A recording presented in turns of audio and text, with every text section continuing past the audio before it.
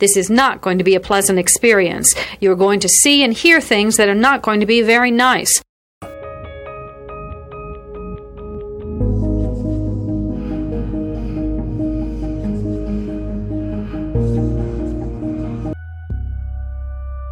Experts divide serial killing into two general types, organized and disorganized. An organized killer brings everything he needs to complete the murder. A disorganized killer improvises. Begin.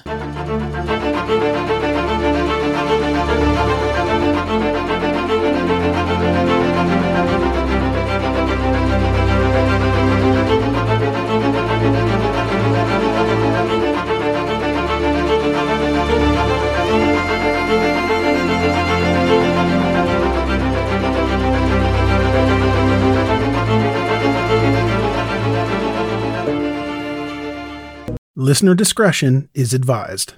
Mom deserves the best, and there's no better place to shop for Mother's Day than Whole Foods Market. They're your destination for unbeatable savings, from premium gifts to show-stopping flowers and irresistible desserts. Start by saving 33% with Prime on all body care and candles. Then get a 15-stem bunch of tulips for just $9.99 each with Prime. Round out Mom's menu with festive rosé, irresistible berry chantilly cake, and more special treats. Come celebrate Mother's Day at Whole Foods Market. On the morning after the Super Bowl, the Otero family, who lived in Wichita, Kansas, was getting ready for the day. 38-year-old Joseph and 33-year-old Julie Otero had 4 children. 15-year-old Charlie, 14-year-old Danny, 13-year-old Carmen, 11-year-old Josephine, and 9-year-old Joseph Jr., who went by the name Joey. Joseph had served in the Air Force for 20 years. In Wichita, he worked as a mechanic and a flight instructor at Cook Airfield, and Julie worked at the Coleman factory. That morning, Joseph dropped off Charlie at his school and then dropped off Danny and Carmen at their school. Afterward, he returned home. Most days, Joseph would have gone to work himself after dropping off the older kids. But he was injured, so he stayed home that day. When he returned home, Julie was with her 2 youngest children, and they were getting ready for school. Here is a quick word from our sponsor. We take this few seconds off to inform you, our valued loyal listener, about the best health and fitness podcast shows from the Nespod Studios.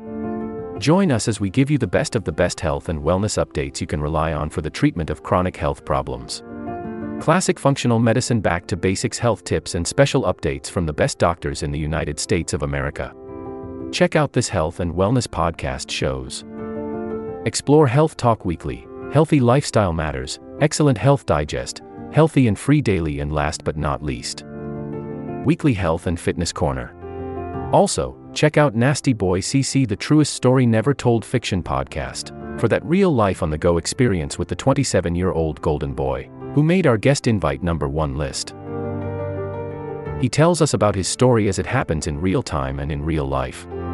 It's Nasty Boy CC, the truest story never told. Go get a load of that happiness, because happiness is healthy as we know it. Join us every week as we continue to provide you the best of health and fitness wellness updates from around the globe. Enjoy the show.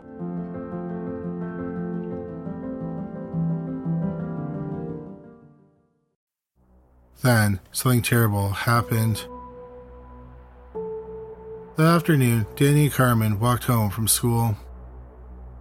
They found their parents' dead bodies in the master bedroom. Their mother's body was on the bed and a rope was tied around her neck. Their father's body was on the bedroom floor.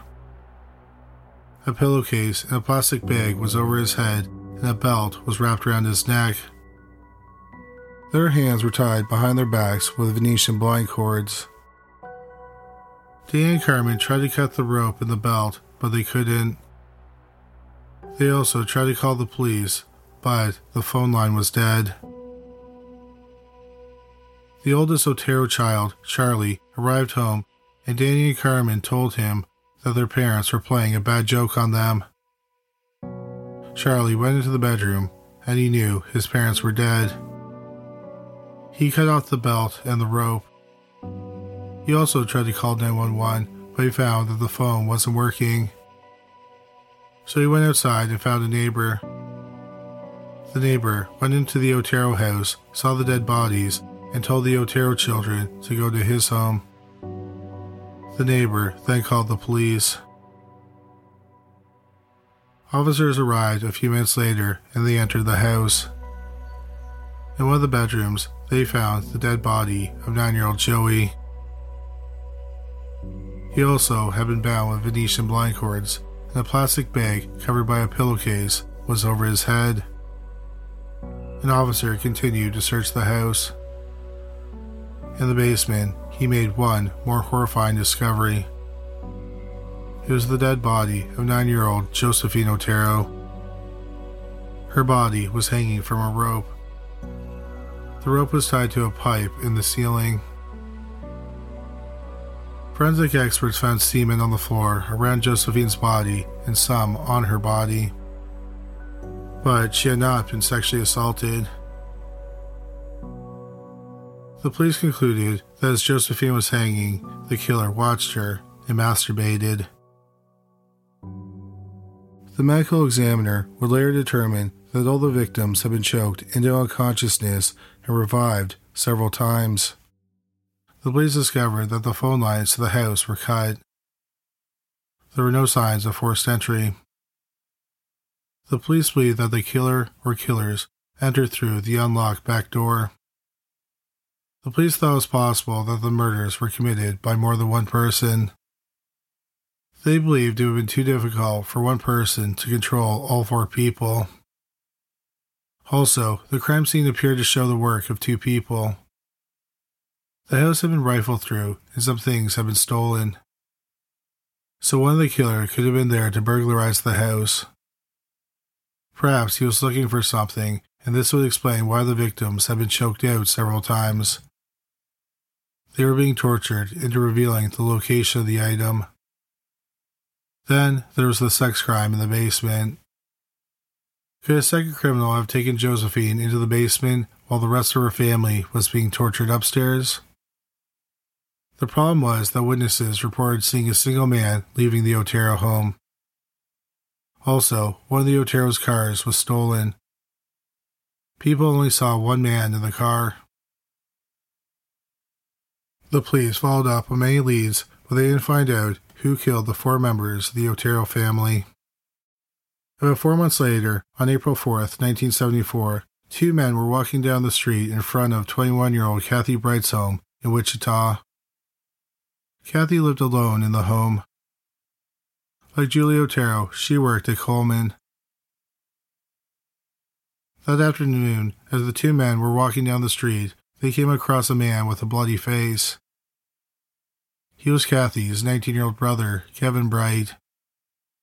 He said he had been shot, and he said that his sister was being attacked by a man inside her home. One of the men went to a local business and told them to call the police. Then the 2 men drove Kevin to the hospital. It turned out that he had been shot twice with a .22 caliber handgun, once in the forehead and once in the upper lip. An officer arrived at Kathy's home and discovered Kathy on the floor in a pool of blood. She was alive and barely conscious. A cord was tied around her neck. She had been strangled to the point where her larynx was broken. She had also been stabbed 3 times in the abdomen and 8 times in the back. She was taken to the same hospital where her brother was being treated. But she died an hour later. The police interviewed Kevin while he was in the hospital. He said that he and his sister arrived at her home and found a man they didn't know inside the house. He had a .22 caliber handgun in his hand and another gun in his shoulder holster. The man said that he was wanted in California. He just wanted money, food, and clothes, and he wouldn't hurt anyone. He led them to the bedroom where he made Kevin tie up Kathy with some of her clothes. He then tied up Kevin and tied him to a bedpost. He He led Kathy to another bedroom and tied her to a chair. He then returned to the bedroom where Kevin was tied up and started strangling him. But Kevin fought back and he was able to free his hands. Then the killer pulled out his .22 caliber gun. They fought over the gun and the man managed to shoot Kevin in the forehead. The man then returned to Kathy and ensured she couldn't get loose. He then went back to the bedroom where Kevin was to make sure he was dead. Kevin was alive and conscious. He tried to grab the man's second gun. They fought and the man shot Kevin again with his .22 caliber gun, this time just below the nose. Kevin said that after being shot a second time, he got outside and found the two men who took him to the hospital. Kevin spent 2 weeks in the hospital and then he was released. The police learned that the killer had entered the back door while Kathy was out. He broke the screen on one of the back doors and then broke a piece of glass on the second door. He had also cut the phone line. The police thought it was possible that the same man who killed the Oteros had killed Kathy because there were similarities between the homicides. For example, Kathy and the Oteros were attacked in their homes. Their phone lines had been cut and the killer entered through the back door. The police thought that the Oteros killer used a gun to control the victims, and when the man confronted Kathy and Kevin, he used the gun to get them to do what he ordered. But there were major differences between the crimes. The big one was that Kathy was stabbed and her brother was shot, while the Oteros were strangled or suffocated. Unfortunately, no arrests were made in Kathy's murder. Then, in October 1974, the police thought they had caught a break. They arrested a teenage boy who had been accused of molesting a 5-year-old. He had a history of mental problems. They interviewed him about the Otero murders, and he confessed. He named 2 other people who helped him, his brother and his cousin. At the time, his brother was in a psychiatric hospital after attempting suicide. So all 3 men were arrested for the murders of the Oteros. On October 17, 1974, the Wichita Eagle newspaper published a story about the arrest of the 3 men. 5 days later, a columnist at the Wichita Eagle received an unusual phone call. The caller, who didn't identify himself, said to go to the Wichita Public Library on Main Street. He said to look in the book Applied Engineering Mechanics.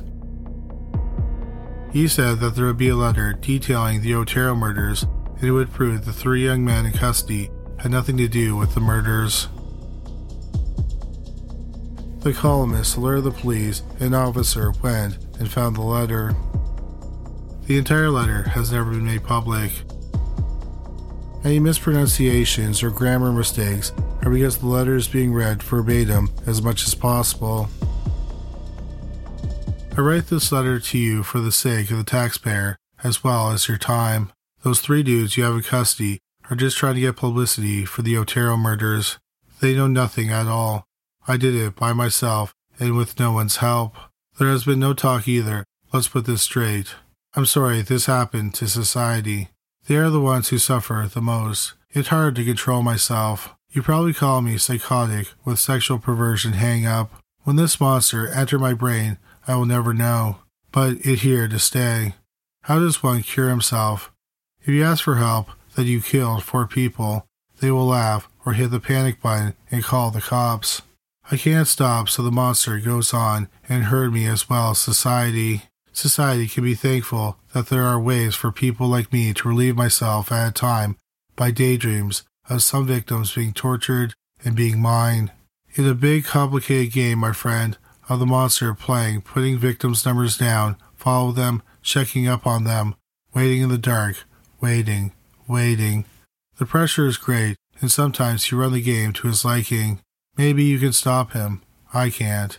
He has already chosen his next victim or Here is a quick word from our sponsor. We take this few seconds off to inform you, our valued loyal listener, about the best health and fitness podcast shows from the Nespod Studios. Join us as we give you the best of the best health and wellness updates you can rely on for the treatment of chronic health problems. Classic functional medicine back to basics health tips and special updates from the best doctors in the United States of America. Check out this health and wellness podcast shows. Explore Health Talk Weekly, Healthy Lifestyle Matters, Excellent Health Digest, Healthy and Free Daily, and last but not least, Weekly Health and Fitness Corner. Also, check out Nasty Boy CC, the truest story never told fiction podcast, for that real life on the go experience with the 27-year-old golden boy, who made our guest invite #1 list. He tells us about his story as it happens in real time and in real life. It's Nasty Boy CC, the truest story never told. Go get a load of that happiness, because happiness is healthy as we know it. Join us every week as we continue to provide you the best of health and fitness wellness updates from around the globe. Enjoy the show.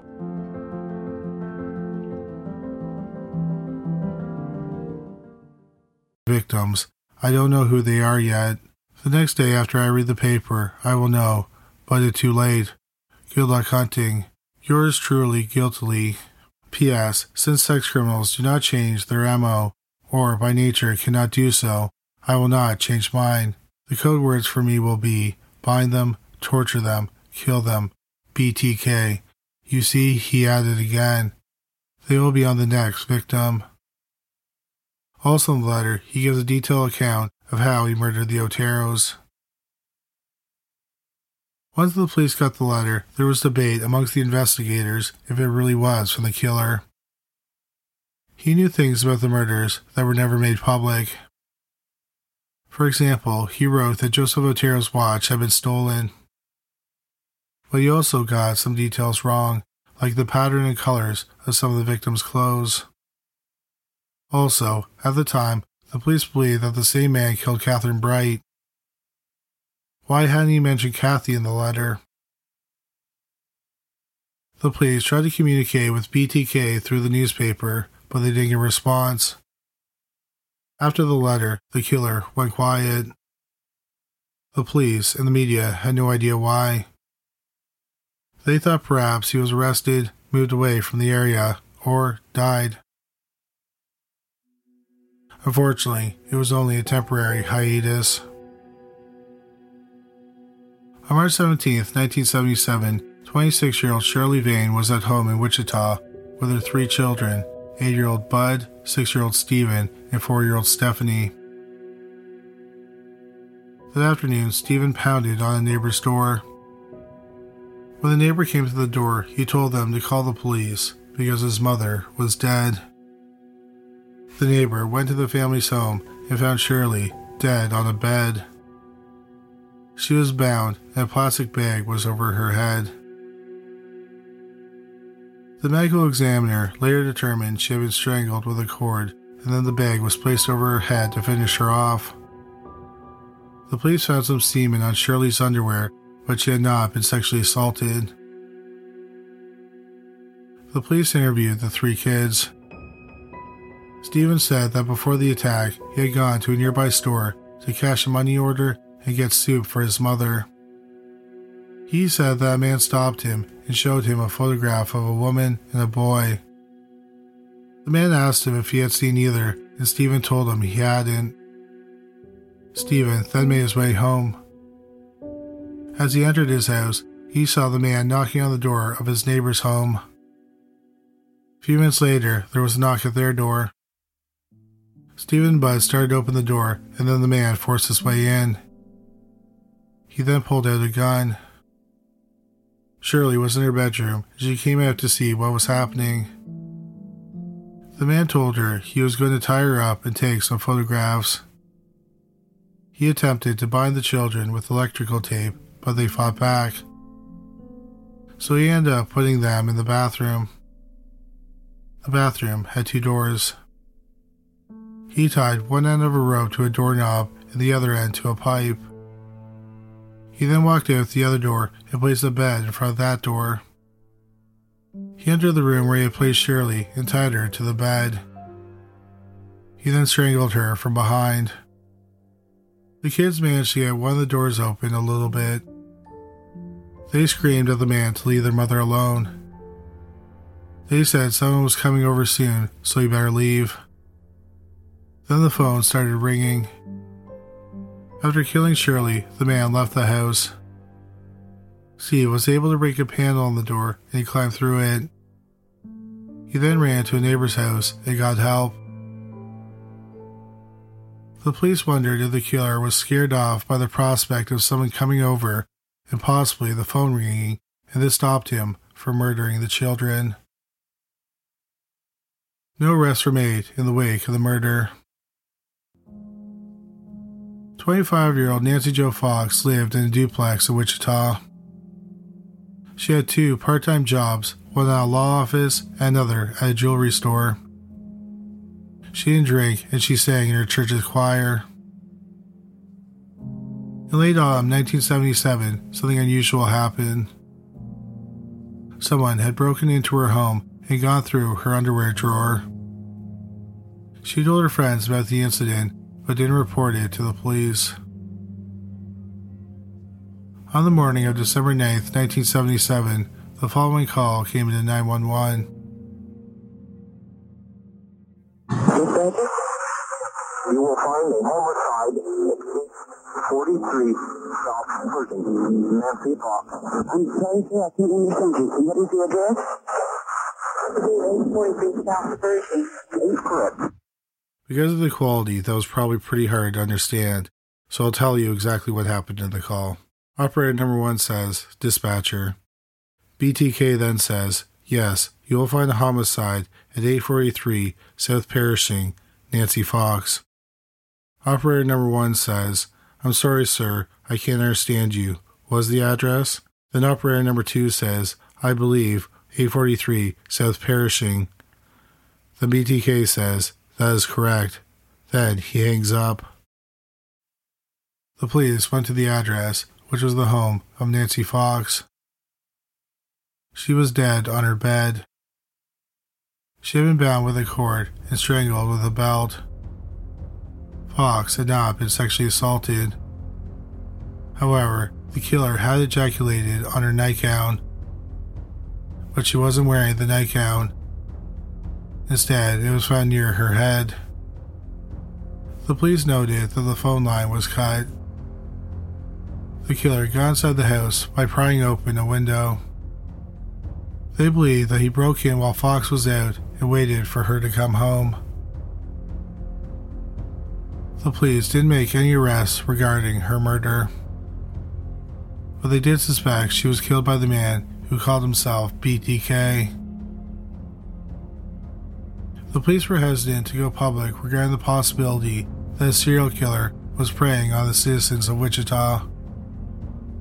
They thought it would cause a panic. On January 31st, 1978, the Wichita Eagle received an unusual poem typed on a 3x5 index card. Shirley Lux, wilt thou be mine? Thou shalt not scream, not yet fee the line, but lay on a cushion and think of me and death and how it's going to be. The employee at the newspaper who read the poem thought it was meant for the classified section for Valentine's Day, but there was no payment. So the card ended up in the dead letter department. The fact that the newspaper didn't acknowledge or print the poem upset the author, so he sent the same poem along with another poem, a drawing, and a letter to the ABC affiliate Cake TV. The second poem was about Nancy Fox. What is that I can see? Cold icy hands taking hold of me. For death has come, you all can see.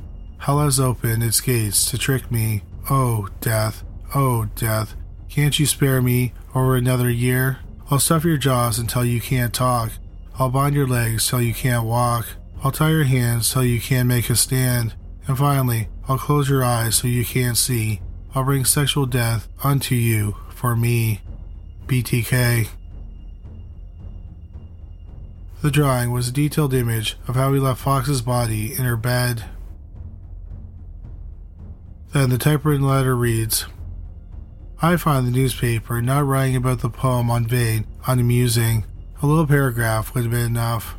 I know it not the news media fault. The police chief, he keep things quiet and doesn't let the public know there's psychopath running lost, strangling mostly women. There are 7 in the ground. Who will be next? How many do I have to kill before I get my name in the paper or some national attention? The cops think that all those deaths are not related? Golly gee, yes, the MO is different in each. But look, a pattern is developing. The victims are tied up. Most have been women. Phone cut. Bring some bondage matter sadist tendencies. No struggle outside the death spot. No witness except the Vanes kids. They were lucky. A phone call saved them. I was going to take the boys and put plastic bags over their head like I did Joseph and Shirley, and then I would hang the girl. God, oh God, what a beautiful sexual relief that would have been. Josephine, when I hung her, really turned me on. Her pleading for mercy, then the rope took hold. She helpless, staring at me with wide terror-filled eyes. The rope getting tighter, tighter. You'd understand these things because you're not under the influence of Factor X. The same thing that made Son of Sam, Jack the Ripper, Harvey Gladman, Boston Strangler, Dr. H.H. Holmes, Pantyhose Strangler, Florida, Hillside Strangler, Ted of the West Coast, and many more infamous character kill, which seems senseless, but we cannot help it. There is no help, no cure, except death or being caught and put away. It's a terrible nightmare, but you see, I don't lose any sleep over it. After a thing like Fox, I come home and go about my life like anyone else, and I will be like that until the urge hit me again, and not continuous, and I don't have a lot of time. It takes time to set a kill, one mistake, and all over. Since I about blew it on the phone, handwriting is out. Letter guide is too long, and typewriter can be traced too. My short poem of death, and maybe a drawing. Later on, real picture, and maybe a tape of the sound will come your way. How will you know me? Before a murder or murders, you'll receive a copy of the initials, BTK. You keep that copy, the original will show up someday on Guess Who. May you not be the unluck one. P.S. How about some name for me? It's time. 7 down and many more to go. I like the following. How about you?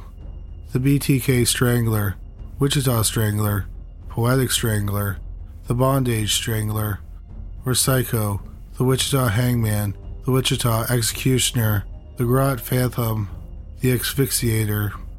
Then he signs the letter off, BTK.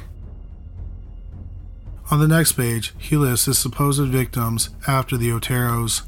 It reads, Number 5, you guess the motive and victim.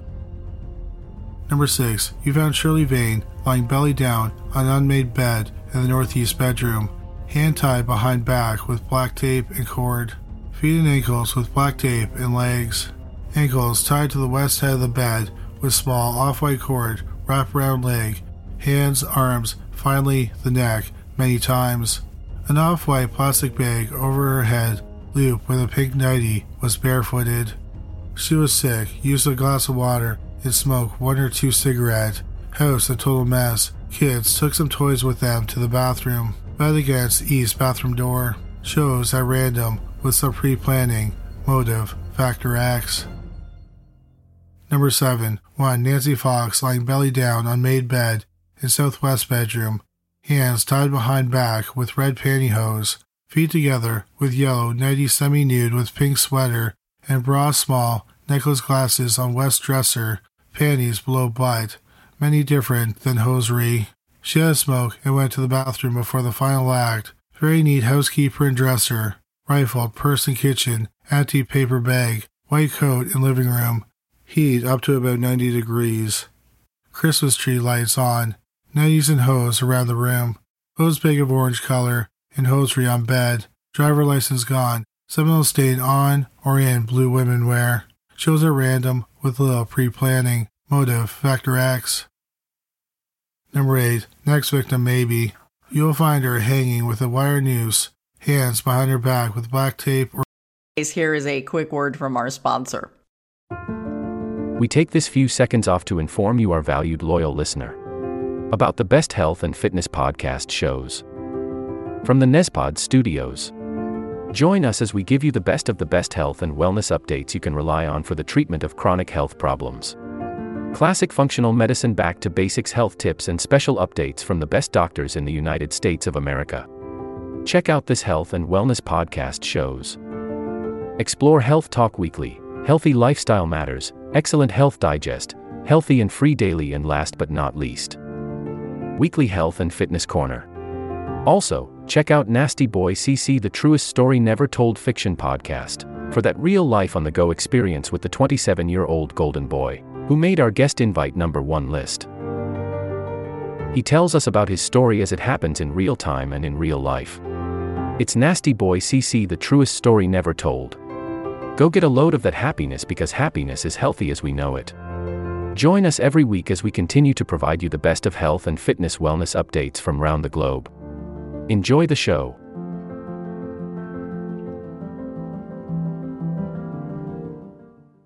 Record. Feet with tape or cord gagged, then cord around the body to the neck. Possible seminal stain in anus or on body. Will be chosen at random. Some pre-planning. Motive, Factor X. The head of the TV station called the police. One thing about the letter is that he claimed to have killed 7 people, but he doesn't name his 5th victim. The police had no idea who that victim might be, or it was possible that the killer was playing games with them. The TV station wanted to go public with the letter. The police did not want them to do that, but they did allow them to talk about parts of the letter on their broadcast.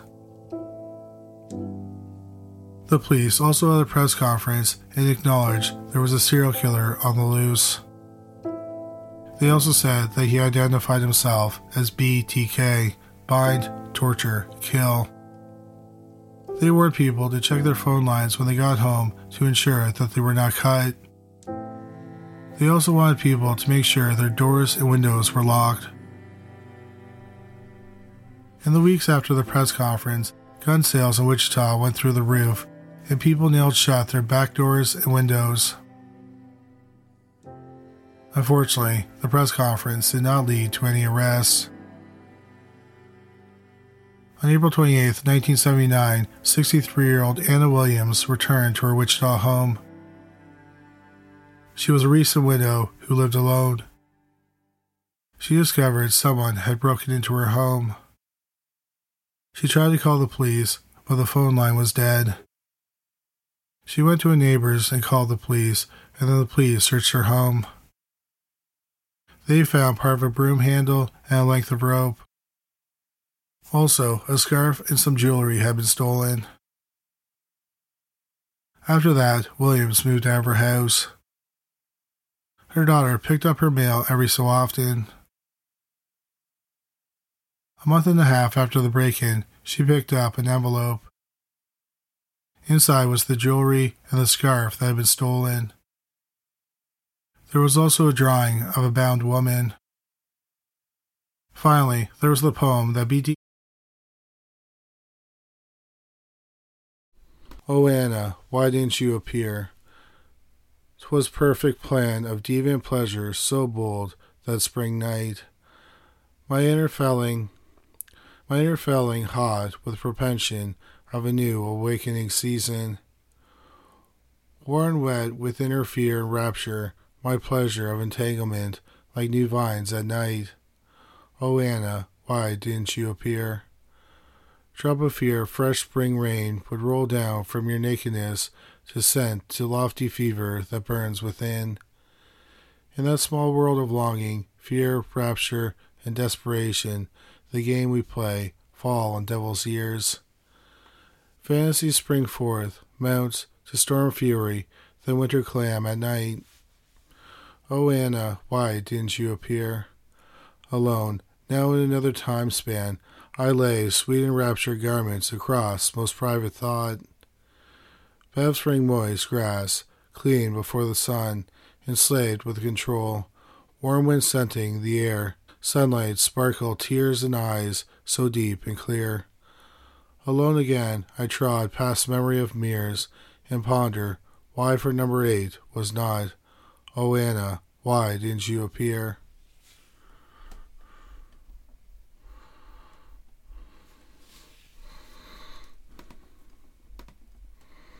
BTK sent to Cake TV. What is that I can see? Cold icy hands taking hold of me. For death has come, you all can see. Hell has opened its gate to trick me. Oh death, can't you spare me over another year? I'll stuff your jaws till you can't talk. I'll bind your legs till you can't walk. I'll tie your hands till you can't make a stand. And finally, I'll close your eyes so you can't see me. I'll bring sexual death unto you for me. BTK. William's daughter turned over the contents of the envelope to the police. Then BTK went quiet again. Unfortunately, since this wasn't the first time he had gone quiet, people weren't entirely convinced that he had permanently finished killing. But by April 1985, it had been 7.5 years since BTK committed his last murder. In April 1985, 53-year-old Maureen Hedge lived alone in Park City, Kansas. Park City is about 9 miles north of Wichita. Hedge worked at a cafeteria in a hospital, and she never missed work. So when she didn't show up for her shift on April 27, 1985, her supervisor was concerned and called her family. Her family called the police, and the police went to her home. They found that the phone line had been cut and there were signs of forced entry. Upstairs in her bedroom, the sheets from her bed were missing. Also, her car was missing. Yet, for some reason, the police considered a missing persons case and not a mysterious disappearance. 5 days after Hedge went missing, her car was found. In the trunk were her bed sheets.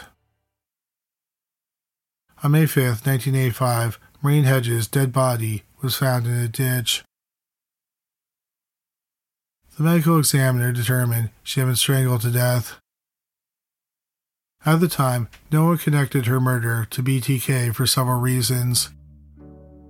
A major one was that she was killed over 7 years since the last murder. Also, BTK had never kidnapped anyone or moved a body from a house. Third, all the other victims lived in Wichita, and Hedge resided in Park City. While the police didn't connect her murder to BTK, the search for BTK continued.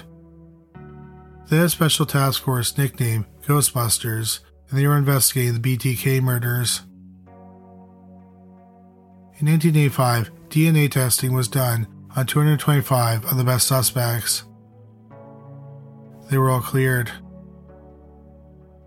After that, the politicians in the city believed that the investigation was too expensive, so they had the task force disbanded. 28-year-old Vicki Wegerly lived with her husband, Bill, and their 2 children, 10-year-old Stephanie and 2-year-old Brandon, in a small house in Wichita. On the morning of September 16, 1986, Vicki was at home with her toddler son. Around 11 a.m., her husband Bill was driving home to have lunch. As he drove towards their home, he saw a car that looked just like his wife's car, but a man was driving it. When Bill arrived home, he was even more confused because his wife's car wasn't there. He went inside and found his son crying in the living room. Then on the bedroom floor, he found the dead body of his wife. An Allen stocking was tied around her neck. The police didn't suspect BTK because they thought he was no longer active. Instead, they believed that Bill killed his wife. He adamantly denied it. But they could find no evidence, so they didn't charge him with anything. On January 19, 1991, a friend of 62-year-old Dolores Davis came over to her Wichita home and found she wasn't there. He thought it was odd because they had dinner the night before and she knew he was coming over. He got inside her house and became even more concerned. The phone had been pulled out of the wall.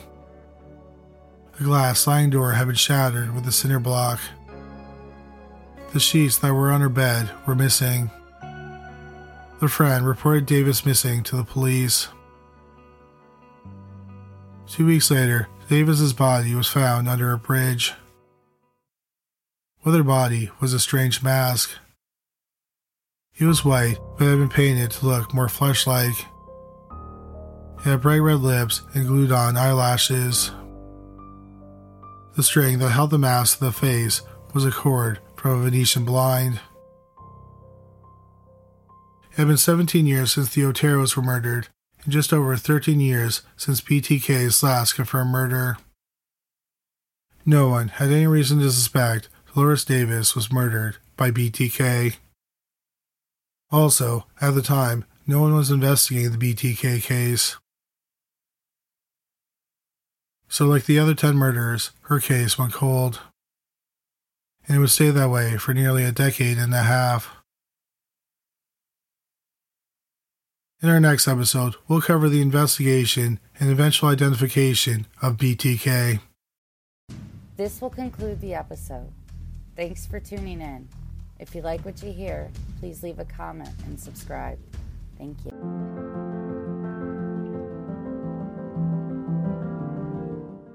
We have a great show today, but first, take a second to make sure you've subscribed to our show wherever you're listening to podcasts. It's the best way to make sure you don't miss any of our episodes. Thanks. This will conclude the episode. Thanks for tuning in. If you like what you hear, please leave a comment and subscribe. Thank you.